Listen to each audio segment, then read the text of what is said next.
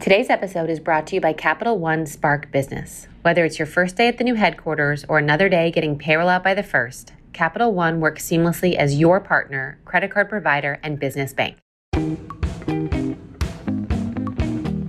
Hi, everyone. It's Rebecca. You're listening to Superwomen. Today's guests, well, first I'll take you down memory lane. Do you remember Manic Panic? I do as a kid. I wanted to dye my hair so badly. My mom would never let me do it, but Manic Panic was a thing. And Tish and Snooki are the co-founders of Manic Panic. They've been doing this for over 40 years. They have the company, they own it 100%, and they're beyond inspiring. And we had a great conversation, so I hope you enjoyed. Thanks for being here. Oh, thanks for having us. Yeah, we're excited to be here. Thank you. I feel like with my young memories, Manic Panic was like a rite of passage as a teenager. Like we had to have it. We had to dye our hair.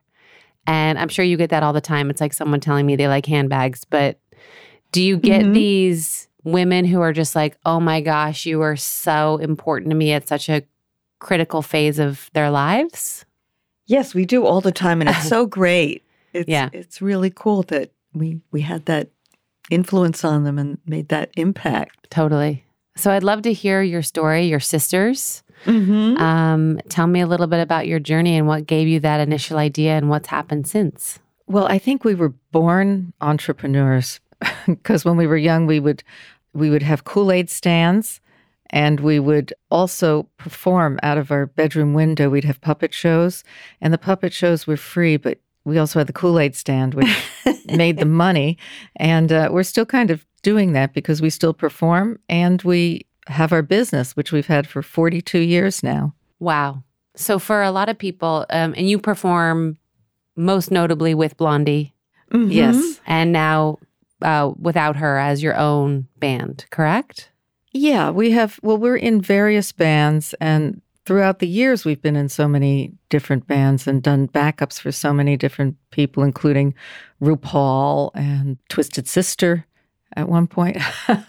And Michael Musto. Yeah, all sorts of people. And we still perform to this day, which is a riot. So take me back. You've had your business for 40 years. What gave you the idea to launch this company? Well, we started out as the first punk boutique in the United States, and that was in 1977. And the hair color was our biggest seller. And we just decided that we would start wholesaling and start manufacturing, and it just kept growing and growing. And we were singers, and we'd always be out every night. We'd take the subway down from the Bronx and go out to CBGB or Max's and, after hours clubs. And we'd be out every night and everybody liked our style and was asking us where they could get whatever we were wearing. And we thought, well, let's open a store as a sideline to our singing career and sell what we like. And so we opened the first punk store in America along with our friend Gina, and she left after several months because we'd always outvote her. And when we'd have our board meetings, she'd always be outvoted because we're sisters and we think alike. Right. It made her crazy. So she left and opened her own store across town.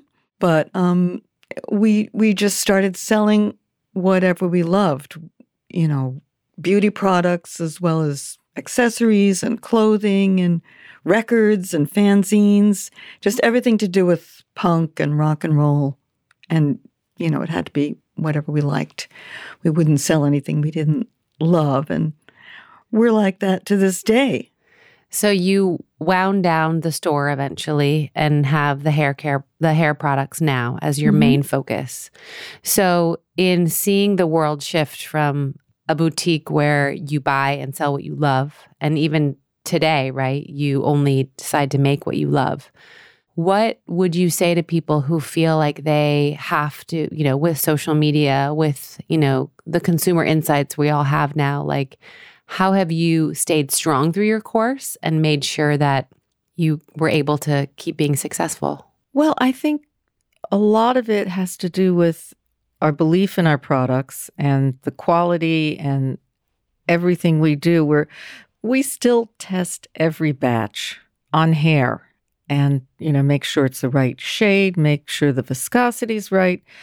And I think a lot of it has to do with the care we put into our products and just it's our passion. It's our passion, totally. It is. Color has always been such a big part of our lives. Our mother was an artist, so we grew up with her paints and all her glitter, and we still love color and we love glitter. And it's just in our blood, coursing through our veins, glitter and color. So one would argue that, today with the rise of female entrepreneurship and this whole new wave of feminism, you were really at the forefront of it in the 70s, right? You were at the OG. What did it feel like then versus now? Well, I think it's come a long way, to say the least. We've had so many experiences through our careers where we've been taken advantage of, or we learned a lot.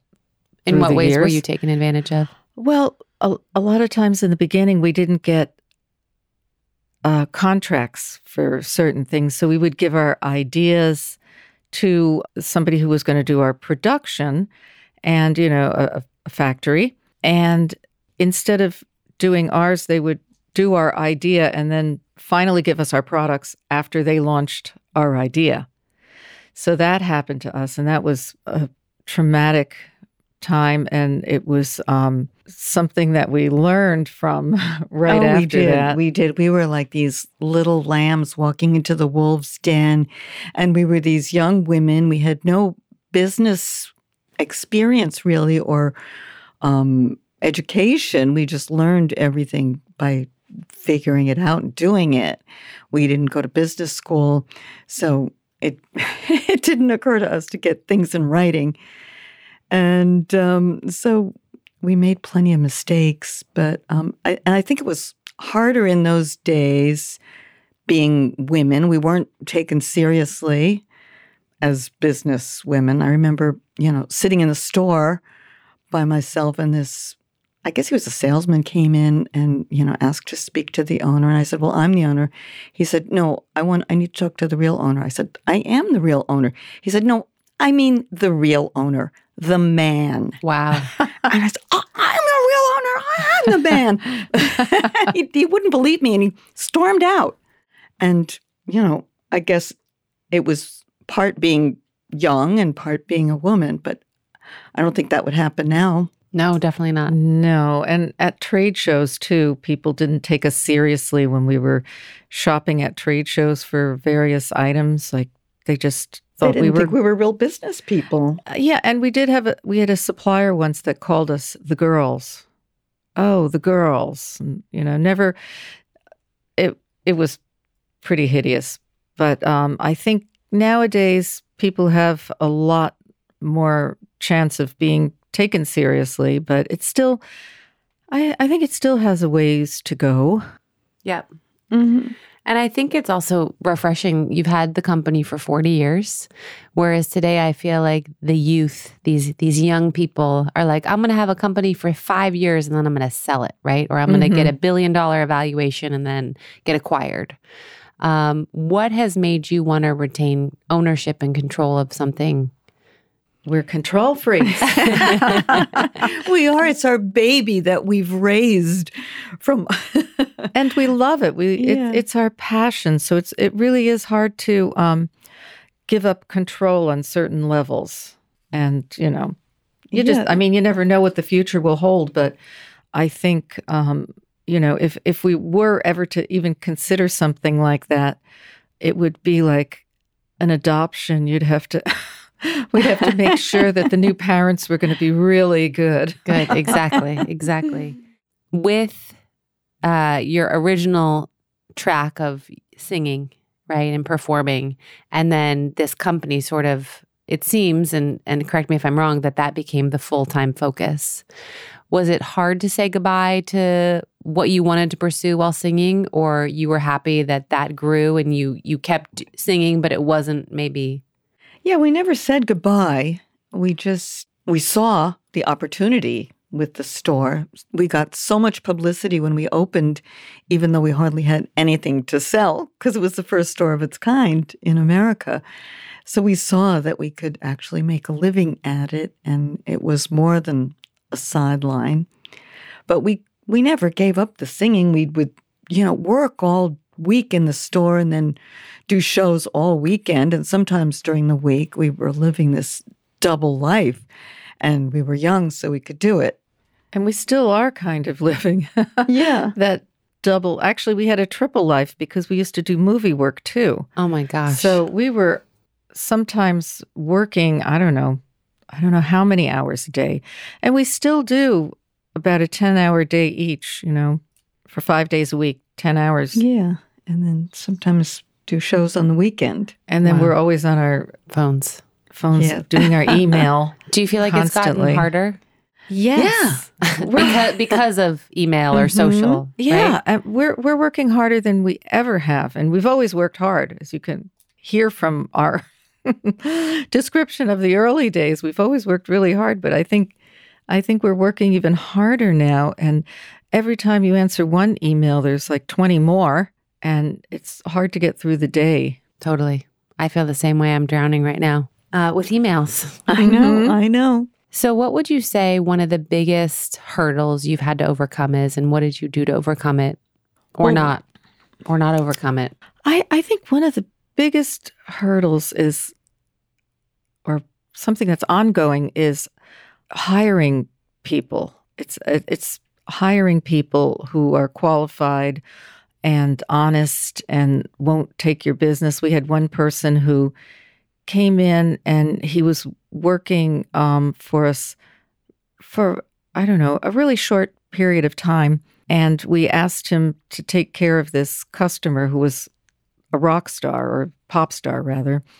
And because she wanted to do a line of hair color. And so we had him working with her. And what he did was he quit and took her to one of our plants that we manufacture in. So and launched a competitive line. Wow. So with our factory. Yeah, with one of the factories we were using. That's terrible. I know. It's an ongoing issue. Unbelievable. And you can't, even if somebody signs something, you can sue them, but what's going to happen? You're not going to get anything. Right. So I think that's a continuous challenge, getting good employees, but we've got some. Yeah. We're getting better at hiring, but it's taken a long time. It's taken 42 years to learn to suss people out. Yeah. I feel like now more than ever, I really try and get to know the person. I don't listen to what school they went to or, what's coming out of their mouth. I'm looking at them. I'm looking at their eyes. Are they looking me in the eye? How's their handshake? I feel like there's all these signals that I'm trying to assess, because that can say a lot about a person. That's the smartest thing you can do when you're doing an interview. I call it, being a gypsy. Because when you go into a gypsy fortune teller, first of all, they're watching you walk down the street. They see how you walk. They see what you do with your hands. They have it all figured out. And that's what you really have to do, is look at the body language, see how they're answering the question, not what they're answering sometimes. So Totally. And it's still difficult. I know. Oh, I know. Hi, guys. I hate to interrupt this episode, but I have to do an ad, and it's for myself. I love doing this podcast. I love interviewing these women. So what I'm asking you to do is support me. If you are in the market for a beautiful bag or some wonderful apparel or shoes, buy Rebecca Minkoff. And if you need to buy a gift for someone, think of me. It always helps. It keeps the business going. And I would love to see you wearing your beautiful Rebecca Minkoff products. You can hashtag BuyRM. And thank you for the support.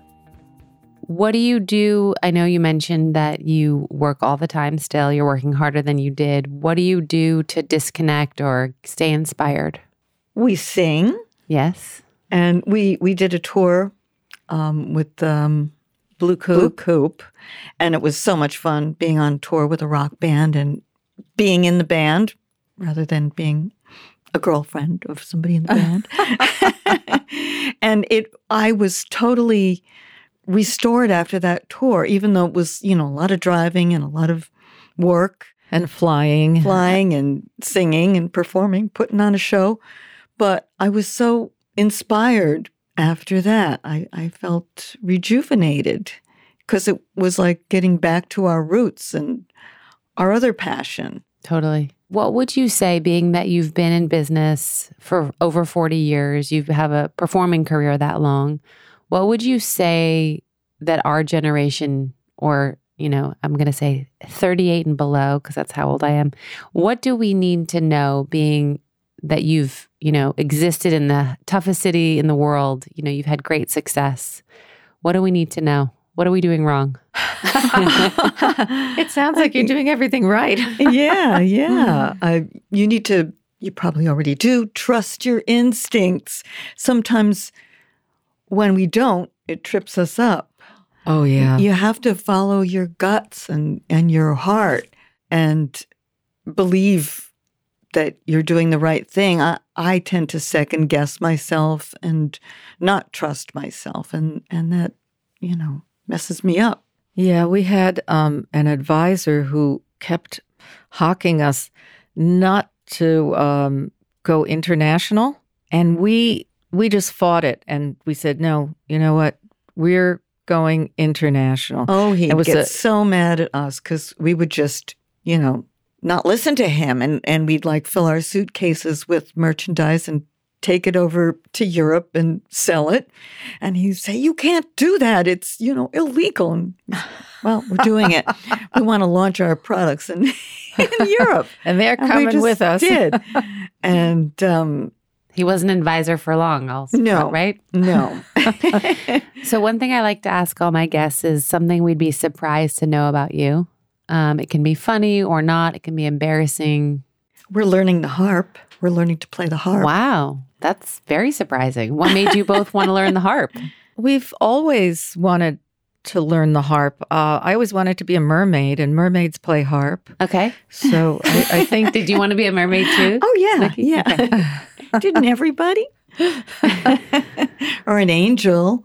Oh, yeah, that too. Yeah. I dare say you both don't look very angelic in your black outfits with your dyed hair. But Tish is the most domestic, homebody. You'd never know it to look at her, but she is. It's true. I outed you. As wild as I was in my youth and still can be sometimes, on stage and at parties, whatever.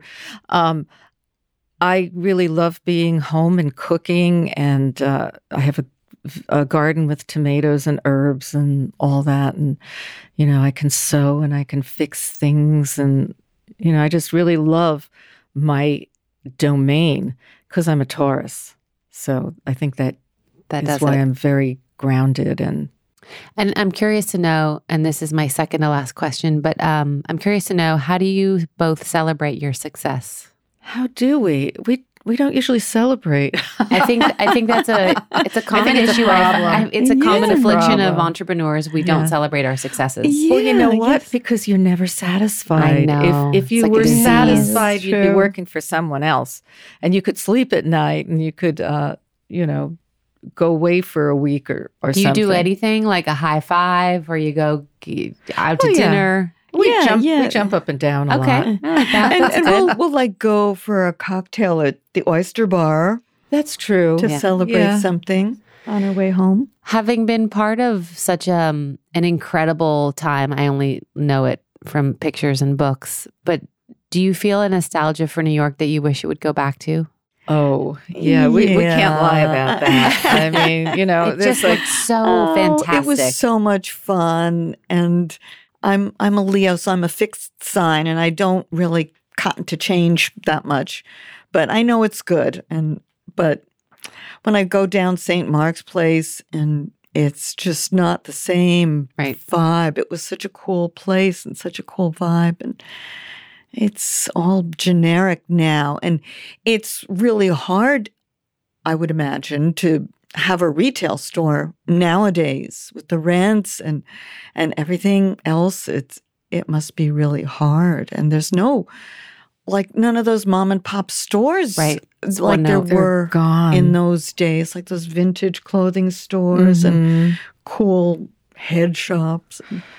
Well, I guess you have to go to Brooklyn now, but thank God the theater 80 is still there, because that's a landmark. I hope it is. I hope it's landmarked, because that is the most amazing little place in the area. And there's still a few other places that are amazing too, but all the flavor seems to be going into coffee. It's like, you can only stay if you're a Starbucks or something. Right. It's hard. Well, hopefully we don't lose it all. Yeah. Right? Yeah. Keep some flavor.